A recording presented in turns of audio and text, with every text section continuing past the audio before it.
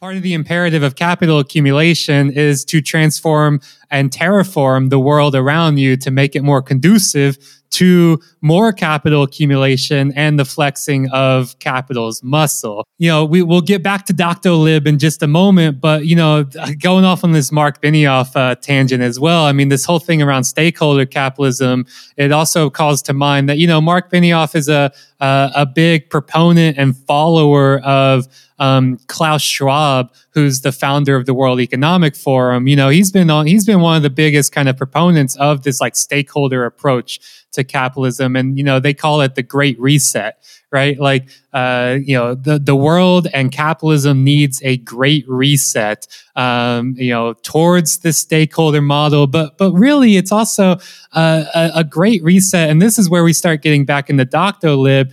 A great reset in terms of the relationship between corporations and the state, between capital and governance. And I think this is what to me is like the larger point of the Doctolib stuff, right? Because this FT article, which is praising it, right? The FT article goes on to say, Doctolib's rise was a surprising success in a country where the state is omnipresent in the healthcare system and where the private sector is often regarded with suspicion.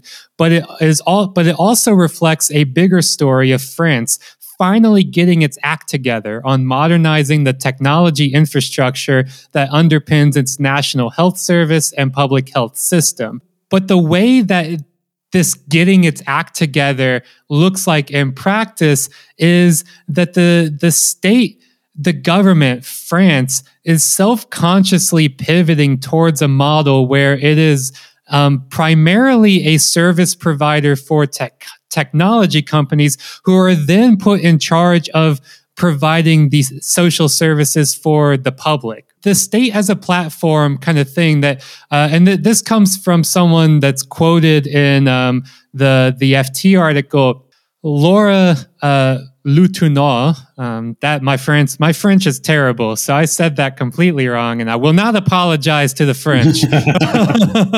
No, never. But, she's talked about in this FT article as, quote, a savvy entrepreneurial civil servant who's working in the French health ministry, who co-leads this project, says that after years of burning money on expensive IT projects, such as an electronic patient record system that few doctors used, France has switched its approach to instead thinking of the, quote, state as a platform. This bureaucrat, this entrepreneurial civil servant, Lutunau, also co-wrote back in 2017 a book titled, it's in French, the book is in French, but the English translation of the title is "Let's Uberize the State Before Someone Does It For Us."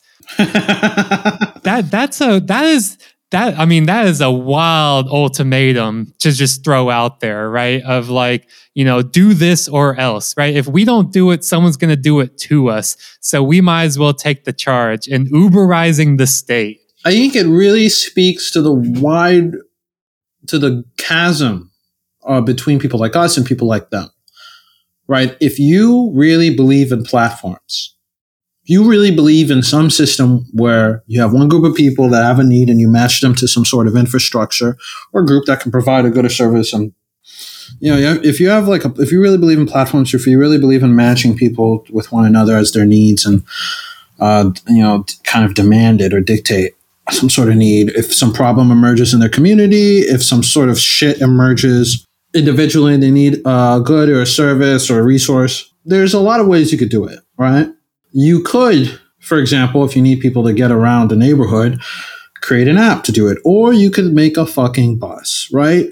You could create an app that allows people to get low-cost prescription medication delivered to them, right? Or you could make like a pretty wide and expansive and accessible, publicly funded health insurance or healthcare system, right? That allows them to get access to these things, right? So usually what ends up happening is the app ends up being proposed because the system is like starved of resources and capable of meeting some demand or some need by a group of people, or because a demand is being like artificially cultivated. So the Uberization of the state really is just like a nightmare, because it feels like to me is saying, let the state, which is already a vessel for corporate power more than public power, let the state be further dominated by corporations, hollowed out, public treasuries raided, public services privatized, and handed over to private corporations, and then allow them to determine what stays and what doesn't,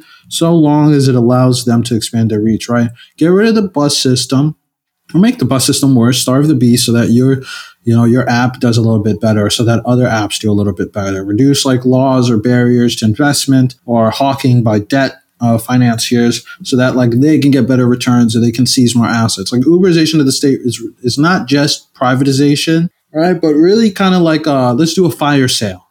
Let's do a fucking fire sale, and then let corporations set up in the vestige and the husk and the corpse of what remains, and that's what you should always understand it to be. It's Uberization is just fire sale, privatization, right? And desiccation. That's it. It's not anything. It's not like it uses that word to try to get you to not think of it, because the whole thing that you're supposed to associate Uber with like innovation and quick, technological finesse or whatever the fuck their PR messaging is. But it's really just like a very violent process of dispossession, right? That comes at the expense of a lot of people's lives. I think I would venture to say, and this is a kind of like early analysis I'm starting to develop based on this Dr. Lib case study, but also like other stuff I'm seeing happening now around this like state as a platform model, right? Where it's like, I think it even goes beyond that, right?